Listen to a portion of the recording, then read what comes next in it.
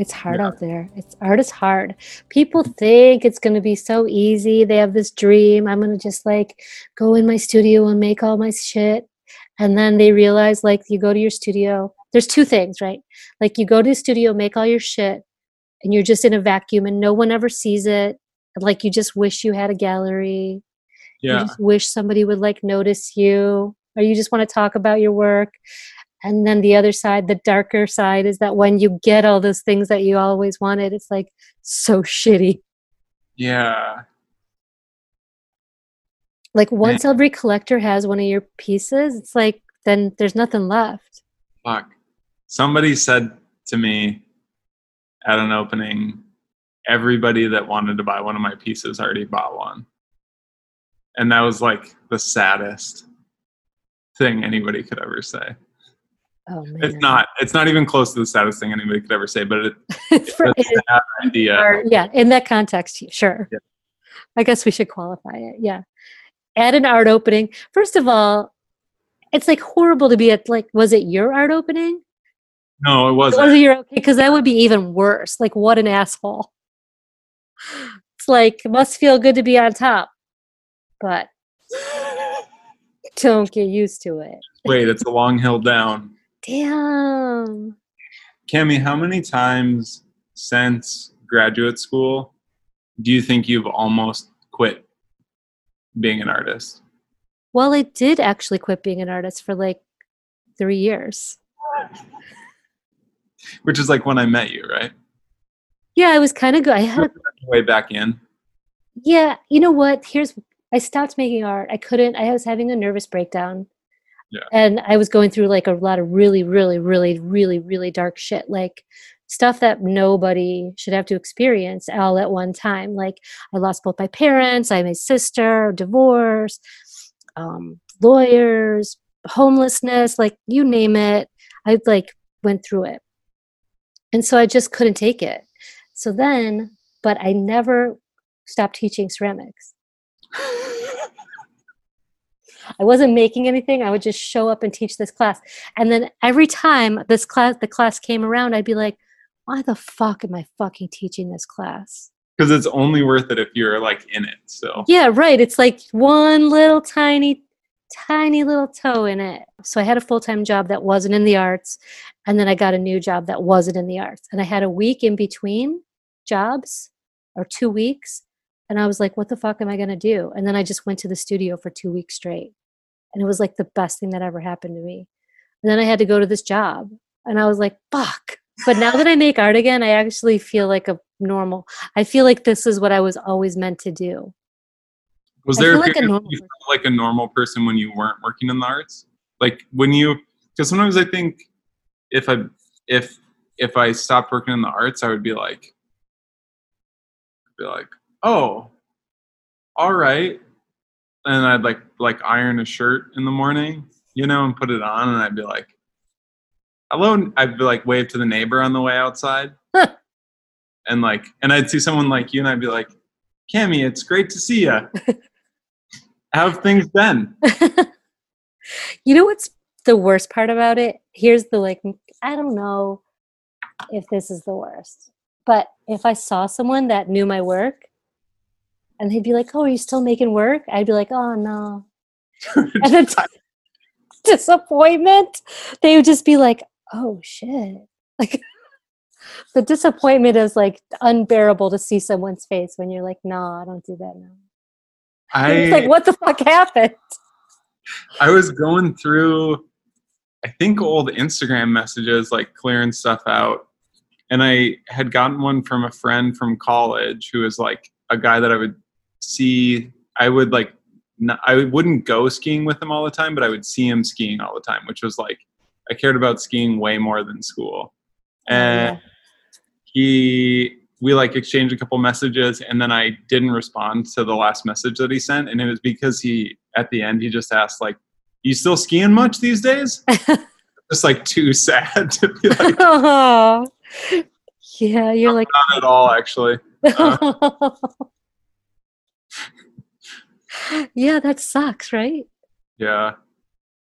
Huh. Do you have to disappoint people that much very often? It happened a couple times. There was like, yeah, it happened a couple times that I was like, I felt like, oh, wow. I mean, I don't really know. It's hard to say, like, facts aren't feelings, as what Crew always says, you know? Yeah. And I never thought, like, just because I wasn't really making anything for a while, I just couldn't. Like, emotionally, I just couldn't. There's no way. There was nothing inside me that could produce a thing. Did you feel like you were done with it though? Or did you just, or was it like not a conscious thing? You were just like moving through the world, like trying to. You know what I did? So I had stopped making anything, and then I like had really stopped. And so then I told Crew that he needed a hobby. And then I was like, you should start a motorcycle clothing company. I'll do all the designing. Oh, And so I basically designed a whole t-shirt line and then patches. And then took I took a graphic design class, and then I took a typography class. And so then I started like, just like making really satanic motorcycle shit. yeah. So that's how that happened. So Are you- people would be like, what are you working on? I'd be like, death. yeah. It's kind of fun. Yeah, it was really like a good way to like make stuff without the pressure of having to make art, which was a lot of pressure. Yeah. I know right now at my job, I get to like work with our friend Sarah Allwine to design this dinnerware line. And like, yeah, it's really nice to focus on just making a nice thing that I want to see in the world that doesn't have to like be part of my body of work and like fit in with other pieces in a show. Like it's really, yeah, Right? That's actually so fun. yeah, It's so fun to just like make something stress free. yeah, So like that just like you enjoy. That's one thing about graduate school a little bit that happened to me. It was like, and I was talking to a friend that we both sort of experienced this thing in graduate school where we stopped enjoying actually making anything. So every piece was so labored emotionally that by the time you actually made it, it wasn't fun to make. yeah. I didn't have much fun in grad school. No, grad school's not fun at all. Yeah. But then in retrospect, it's like the best time of my life. It's like, oh, I know. it's Isn't like everything like that though? we're like the worst people to give advice. What could we possibly give advice on? Like going to grad school, it's fucking terrible, but it was the best time of my life. It's like ceramics, fucking terrible. You have to look at the worst crap. But I Yeah. love it. Ceramics is hard because it really like it can be so good when it's good. You know, and working in community studios, we get to see so often people having those first moments of joy with it where like when they're throwing, it's like they like throw their first pot or they like get a piece out of the kiln that they're really proud of. And you gotta see it and it's like a kid on Christmas. But my like, you know, demented brain of so many years of just being disappointed is like, just wait. Like you savor that now because just wait. Your next piece is gonna fucking crack all over, buddy. Just wait until you think you got it nailed and it's over. I really, honestly, for a second, I was like, this is genuinely like, you know, when you start saying something like genuinely sweet and heartfelt. And then I was like, oh shit, you really turned it around. I was like gonna be like, oh, he's being really like raw emotionally right now. And then you're like, no, it's gonna fucking I am hurt. like I'm a little raw right now. People are coming back into the studio, you know, for the first time since like COVID, since March. Yeah. And it's like it's actually really, really sweet to see so many people show up that haven't been there for like 4 months or whatever. And like they're just so excited. Like we had one person show up a week before they were supposed to, and they were just like so pumped. Like even though they couldn't come and work, they were like, I'm just so happy to see the space. Like it's so nice to see the space again. And like, which is such a sweet, it really is, you know, but I know everything's different when you're doing it every day, it's always going to be a different thing. But yeah. so weird. Like it's a weird life. Like the life that you and I live. And Yeah. even though I'm older than you, I mean, we like, it's super parallel. Like what, it's kind of, I never thought that just because I watched a Potter in high school, I never thought that it would like lead to this. Yeah. Like it's almost like I'm obsessed or Yeah. Well, it's funny too, like, because you did teach at a college, yeah. university. What's Pra- Pratt? I taught at a college and a Academy? university. Summer camp? Yeah, Pratt it was summer. it was a summer camp for No, but I feel like, yeah, I always just felt like that was like the path. If you wanted to keep making art after graduate school, you sort of had like a couple years maybe, and then it was like get a college teaching job, and that's sort of like the future. yeah, but if you want to live in New York, then that's only Yeah. 6 people's future. Yeah. I mean, there's only 6 teaching jobs in New York City. Yeah. I know, but it's yeah. Full-time teaching jobs. It's kind of nice to see how many different like ways there are to just like stitch things together and keep doing it. I think you're right. Like it's if you like want it to happen, it'll happen. You can't, like you can't really, you have to like trust yourself that everything's going to be okay, even though it's like sometimes not. It's probably not going to be. I mean, no, I'm not saying it's probably not going to be, Gus. Jesus. I'm saying it's like maybe not at that moment, but eventually. Yeah.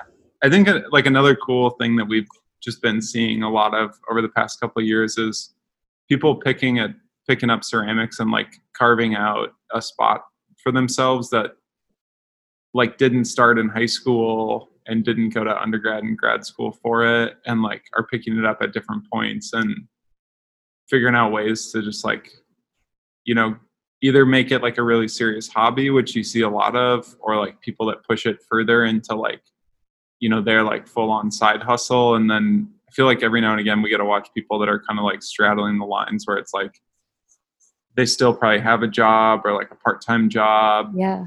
And they like are trying to figure out how to make this more of their thing. Yeah.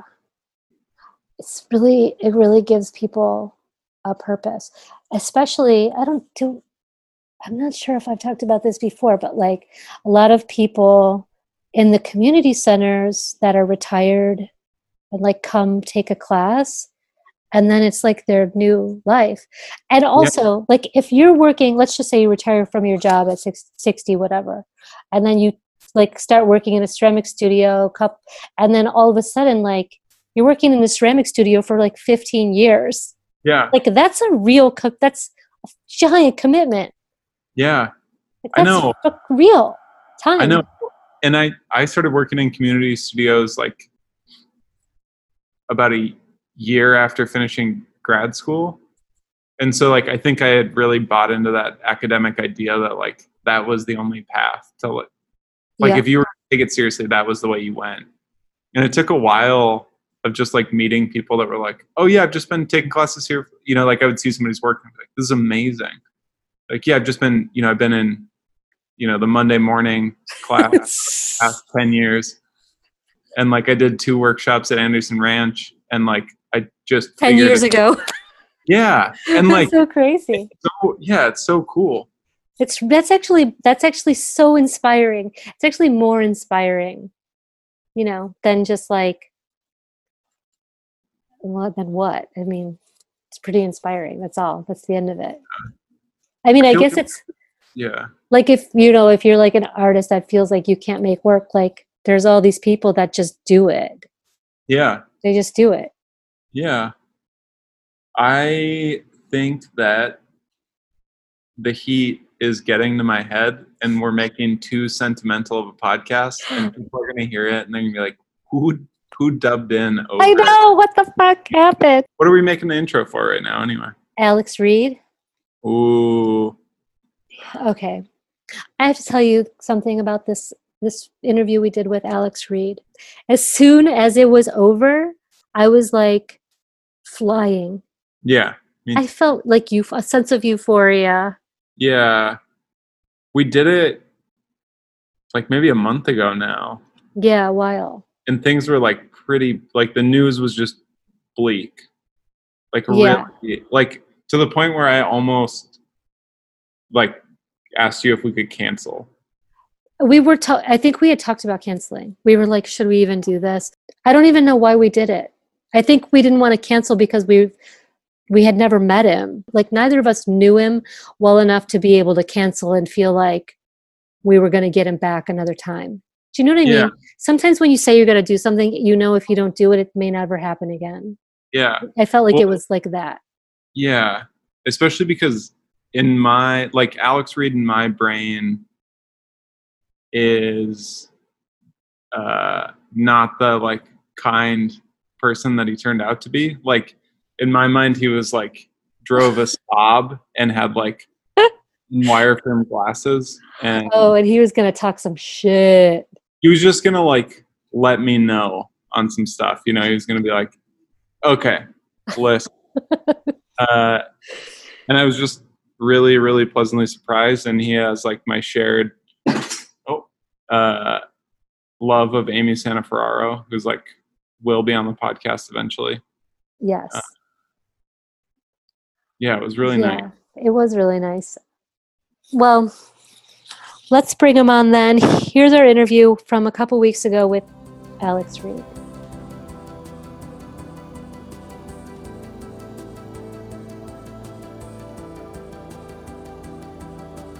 Well, I reached out in part, like, yeah, I mean, I haven't listened to all of the podcasts that you guys have put out, but I listened to the one with Ian McDonald, and I listened to the one with Rebecca Manson. Yeah. And then I think I listened to the very first one. And yeah, I don't know. I like the point of view. Like there's this, like, I'm picking up on this like tone that is like, it's like that I feel like reflected in the way that I feel about ceramics. Like it's this kind of like love and really deep hate too. Yeah. And just a way of like talking about the minutia as, I don't know, it's just very complicated. It's like, it can be a technical pursuit, but it doesn't have to be. And like, I don't know, I just enjoy, I feel like I'm all like seeking, whether it's like in audio format or visual format or writing, just kind of like always like seeking out people that are trying to like kind of invent new ways to talk about the field, be it like formal or informal. And yeah, I appreciate what you guys are doing. Thank you. Thank you. That's really nice. Like, I think you kind of nailed it.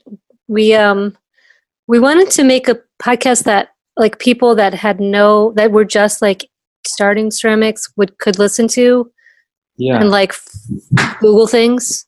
Yeah. So we try to like keep it just technical enough that people would be able to Google it and see. And then sometimes we like don't care. Like sometimes we're just like, well, and then Gus and I, it turns out, and we haven't been friends forever, but it turns out that we can just bullshit forever about Eddie Ridiculous. We used to teach on the same nights. That was like how we met. Yeah.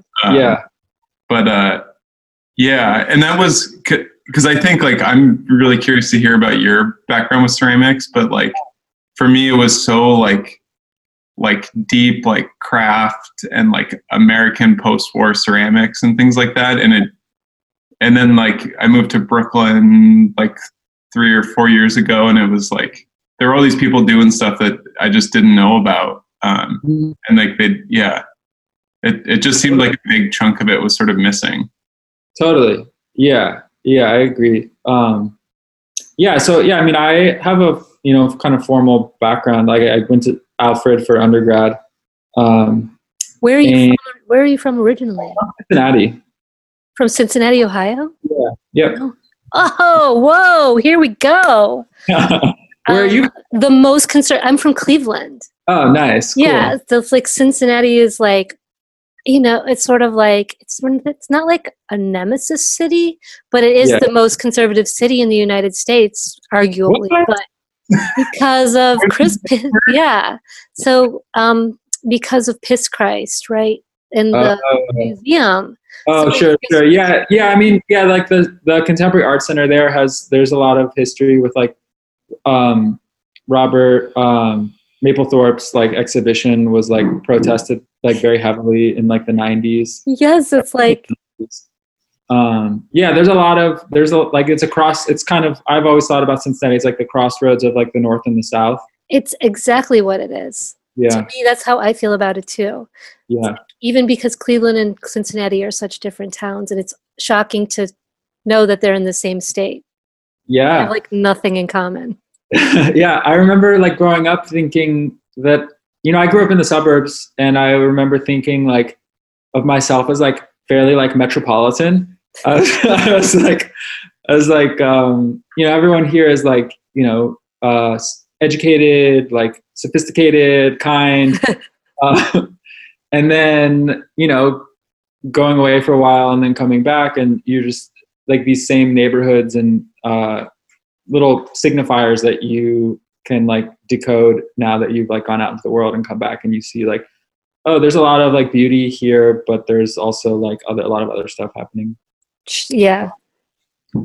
As on a side note, I was just in Cincinnati like 4 or 5 years ago, and there was like some German neighborhood. We were actually in Kentucky, I think, on the Kentucky side, and it was like adorable and so sweet. Yeah. Beautiful. Covington, was that? Yeah. Covington. Yeah, Cincinnati has like the largest constellation of like Italianate style architecture, I think, outside of New Orleans. So like it used to be quite an industrial town, and it still is, but like Procter & Gamble is like a big industry there. So there was a lot of kind of like industrial patronage and things like that. And actually like Rookwood pottery, happened. And a lot of people talk about Rookwood as like the birth of like American like art pottery, like studio ceramics. So there's like some interesting like threads happening. Wait, I don't know anything about this. Rookwood? Oh. Yeah. Rookwood pottery. Yeah.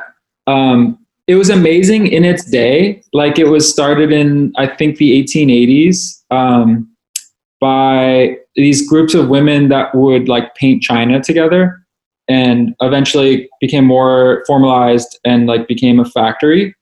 And they made amazing stuff in their day. Like everything from, they did like these like really kind of intricate like arts and crafts style like vessels, very like collectible and like signed on the bottom by people who worked in the factory. Yeah. But then they also did incredible architectural ceramics. And they went out of business in the 50s and reopened in like the early 2000s. But like the reincarnation is bullshit. Like they have like the brand, and they actually do have like a lot of the historic molds like in storage, but the work they make now is like not good. But the legacy is like really significant in terms of like American ceramics. Nice. Okay. I feel like Heath is the only real. Heath is the one that kind of did it the best way. Yeah, they did a really awesome job of like staying true to. Heath did like a really awesome job of like staying true to like its core. So after Alfred, I was for a year. I lived in Minneapolis. I did like the Fogelberg Fellowship at the Northern Clay Center. Yeah, and it was fine. But like my last year of Alfred, I took this art history class with Ezra Shales, cool. and it was called Art as Industry, and it was really his like the thesis kind of that I picked up from the class was that like creativity and art and design exist in many, many ways outside of like what we think of as like the artist's studio. And one place that it exists like that we can go visit is like a factory, or like not every factory, but like a lot of factories, or like the commercial production, whether it be like a sawmill or like a rock quarry or a ceramics factory, that there's like history there, there's human stories, there's design stories, there's like technical stories. So we would like, in the class, we would go and like interview people and make oral histories and talk about the intersection of like industrial production, human rights, labor rights, like economic systems. And so that sort of stuff got me like way more interested in working in the commercial world than like having a studio on your own and kind of bouncing between like residency, like one residency to the other residency, and like adjunct positions and stuff like that. So after a year in Minneapolis, I actually went to Rookwood, and I just like sent them an email, and I worked for them as a mold maker for a year. And I learned a ton. Like that was an amazing education, because they had like financial backing to like make things, but they had this amazing pedigree and history, but they didn't really like have like a robust technical skill or like a real clear design voice. And so I wanted to be like the art director of Rookwood, but I was like too young. I didn't really like know that was a job. So I just emailed them, and I ended up like in the mold room. So Wait, were you already a good mold maker at that point? I was okay. I wasn't great. You know, I had like a solid undergraduate education in it. But I knew some like fairly important, like I knew that there were rules to it. Yeah. And like, I knew that like, I was like, oh, I don't think you guys are like following the rules. Like you're making it a lot harder for yourselves. So like everything from just like how they store the plaster to like one of the biggest things was like they were making these like architectural corners. They would like extrude two pieces, these like profiles. They would extrude two pieces and try to make a corner, and then all their corners were cracking and stuff.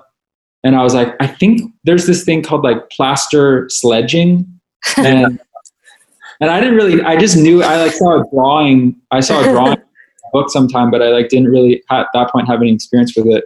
Yeah. And so it was really cool because like I was like, I think there's a better way to do that. So let me try it. So like we cut the architectural corners and like found the profile and like traced it. And then I just like with a pair of like shears and like a bandsaw or whatever, I like roughed out the pattern and then like would make the plaster like extrusions to make like the perfect model. And then I'd make like a ram press mold. And then so we'd like ram press them. And like all of a sudden like they started working. And so stuff like that, these kind of like in the technical weeds, but like really important. So like it's rare that like as a student or like if you're working in like an art center or like a school, it's rare that you're not like what your knowledge gets to like change the way that like a business runs or like change, like make people's jobs easier and make better stuff. So, so that was cool. And then, so I did that for a year, and then I like always kind of working on my own as well, like on the nights and weekends. Like I had a studio nearby, and then I applied to Heath. So I initially like moved to LA to work at Heath, and I was like Adam Silverman's studio assistant. Oh, cool. Who's Adam Silverman? He's an artist. He's an artist that is in LA, and he, in some ways, he took like summer school once at Alfred in like the 90s, and then has built a pretty significant career as a ceramicist. He's like shows with like Friedman Benda. And yeah, he was like doing a lot of like textural glazes, like fairly early on. And so he was like an art director for Heath when I came to work for him. And then he left to just concentrate on his own work. And so I ended up staying at Heath for like 5 years. Oh, wow. And doing like design development and like artist collaborations and things like that, and just working on my own on the nights and weekends as well. And like kind of the same thing that I did at Rookwood, I would like take things that I learned from Heath and like deploy them in my own work. And so just kind of like learning technical things and like learning about design, meeting people, just enjoying LA. And then I left Heath like 2 years ago, and I've just been working on my own. Wow. I need you to come and... I was actually going to suggest this. One of the worst mold makers I know is Gus Hamilton. Oh, really? Yeah, I'm not good at it. But I can't go too far in depth because it's part of my job, and my boss will listen to this podcast. Yeah, the studio that I work at has like a dinnerware line that we've been making, and mostly what I do is I make like a really shitty mold as like a prototype, and then I ask somebody to do a better job for me to make the actual thing. Sounds like it's working. I mean, it's kind of. I feel like it can be a trap. It can be like any time you become an expert in something, it can be a bit of a trap. Because then you're paid to do that or not paid to do that. Yeah, that's actually true. So true. I think, and I'm going to cut this out, but that for sure is true about Keith Simpson. Right. Cut it out. Like for 100%, like he is so brilliant and like he knows so much about materials now. Do you know Keith Simpson? I know his work. Yeah, I know he his wasn't work. there. Yeah. When you were there, he wasn't there yet, right? Correct. No. Yeah, he like knows everything you could possibly know about, but it's also like now that he knows all that stuff, like he like, it's just a barrage of people asking him. Yeah. Specifically. Yeah. And you can never unlearn it. It's very difficult to like, it's like, okay, what's the best way to make this one thing? And you're like, well, I know the best way. And that way is going to take me like 2 weeks. And it can be very difficult sometimes to be like, or I can make it in the way that like I can make it in 2 days or like 2 hours, and kind of it can be a bit of a trap for sure. Well, I think like one thing that seems to happen with your work is being someone that like is somewhat knowledgeable about ceramics. Like I know how, like when I look at some of the things like that, the chair and the stools that you were making that were like made out of those small, I'm guessing like cast pieces that fit together. Yeah. Like, it just like hurts my brain to actually try and figure out how it all fits together and how it can support any weight. And like for someone that knows a lot about ceramics, like I get obsessed with it, but I really doubt that the general public sees, like my brother uses this term nonchalant craft a lot, which is like probably fits well with your work as like, it is really well crafted, but it doesn't seem like it's obsessed with that craftsmanship in any way. Yeah, that's a very nice compliment, because I similarly like try to make work that it's like if you know, but like you don't have to know.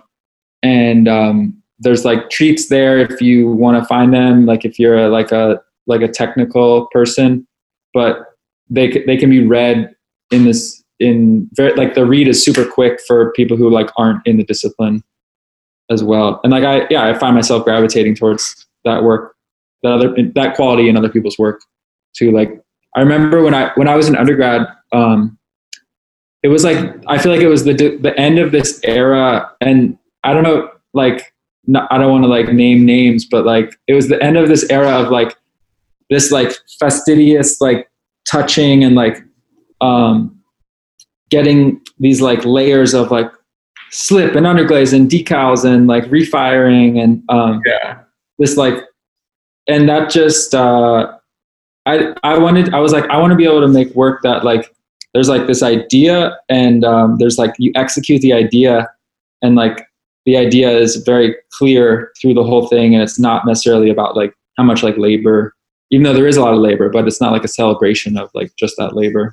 Yeah. Well, so you were at Alfred while Trevor Bennett and Amy Santaferraro were both there. Yeah. And I had Amy for professor for a year, but those two, like at the time, I remember just like looking at their thesis shows and just being like so blown away, because it was like the first people that I had seen that came from like a serious ceramic school. And I'm sure that there had been others before it, but they were the first ones that I was aware of that like that weren't making work that was like obsessed about its own like craftiness. And like overworked. Like Trevor's work was almost like seeing like cartoons or something. It was so great and just like refreshing. Yeah, totally. I had a similar experience. Like Jordan McDonald had his grad show when I was an undergrad there, and it was like a shockwave, like that I felt like, and I don't know if everyone felt it around me or if it was just me, but I was like, this is like really like I didn't really understand it for a while, and I was like, what is going on here? But I think about like his work quite a bit, and like he's really like using the wheel and using hand building and like using all of like the instruments of the discipline, but like putting them together in like a really like interesting way. Do you know his work, Kimmy? I don't know it at all. I'll have to look it up. Yeah, you should. He makes like mostly pots and like some larger ones, some hand built. I think mostly hand built or like extruded parts, right? Yeah, I think it's mixed. Yeah, hand built. He throws, but somehow the way that he throws, like it's like a drunk bear like went in and like used the wheel, and I know that he like sets up the scenario to make his throwing really difficult. Like he'll use like really stiff clay or really soft clay, or like not wedge the clay. Like he'll like throw a pot and then like smash it and then throw another pot out of the same clay. Like just kind of like mistreating the clay in a way to get at this quality of like not amateurness, but like unself-consciousness that I think is like very elusive for people who are like experts. Like I know like there's this Japanese potter like Rosanjin. He like looks at Rosanjin's work quite a bit and tries to like think about, it's like Rosanjin was a restaurateur who then had a really like sophisticated eye for design. And he started making ceramics, and like they were just like fired like right away. Like, so yeah, I don't know. Yeah. I am thinking back to like around that 2011 time though, when like from like 2000, maybe 5, 6, 7, there were all these designers, product designers that had learned how to make a simple mold. And then they started like producing just like products for stores like, not Future Perfect necessarily, but like Future Perfect, I guess, and Matter. And so so all these designers had like, product designers were like, oh, I can do this out of clay. And so then I feel like they started like making all these like kind of small cottage industries. Like you'd see like a really high designed birdhouse. Yeah. But they were still like really mediocre in that their skill was like super limited. Yeah. So it would be like, like some like really lofty idea and a really crappy product. And then it became like this whole trend in, ceramics at that time. So like it was all mold making, by 2013, it was sort of like quieted down, like all those little cottage industries, like West Elm came in and like, like swooped up all those people and like all those little ideas, and like, it all sort of like got disseminated into Crate and Barrel and like CB2 and like what else? All those like stores. Totally. What I like about your work now is that you're sort of still doing a little bit of product design too. So that's why I'm sort of like, oh, what's happening? Yeah, I mean, I love products and I like objects and like design and like utility and like at Alfred, it was like, okay, you can make like a pitcher, you can make a teapot, you can make a plate, you can make a cup, you can make a bowl, you can make a platter. You know, there's like these objects that are like approved to make, and then there's like all this other stuff that like that isn't really like part of like the discourse there. And so yeah, I was just, you know, part of that is like I get really excited about like like I don't really want to make a teapot. I don't make like teapots, and like I like teapots, but yeah, just like thinking about what else you can make. And yeah, I think like I love design, and I think there's like a critical discourse in design that I think is really interesting that isn't really taught in a lot of like ceramic schools, but like is really interesting to me and has like important stories, I think, about like culture and production and ideas and technology that I like want to engage with. But then I also really like I enjoy the permission that like as an artist, you can kind of just like bounce between ideas without needing to like rationalize them.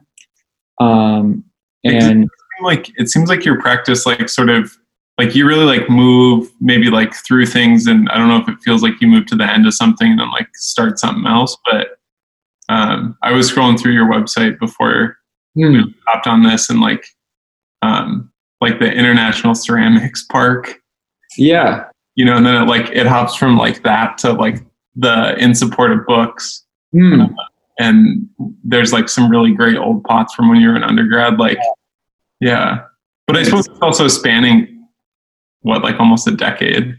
Yeah, I graduated undergrad in 2011. Yeah, the International Ceramics Friendship Park was like a very big project for me, like artistically and kind of I love that piece so much. Thank you. So what happened? Like, can you talk about how, like, from concept to gallery? Yeah. So yeah, I would say the last like 3 years, I've been kind of obsessed with like academic architecture, and like, you know, I get sort of obsessed. Like, so I've been like making friends who are like architecture, like young architecture professors, and like going to like architecture reviews and like reading as much as I can. And I'm still like working out what's there, like what in that field is like getting me. But you know, there's this like, there's this, you know, of course there's this idea in architecture of like master planning and like planned utopias and like, and I just thought a lot about how like, it's usually like architecture is like planned or designed, and then like craftspeople build it and like live in it. And I just thought like, oh, that would be interesting if you like flip that upside down, and like what would a city look like that was kind of like built by and for like potters.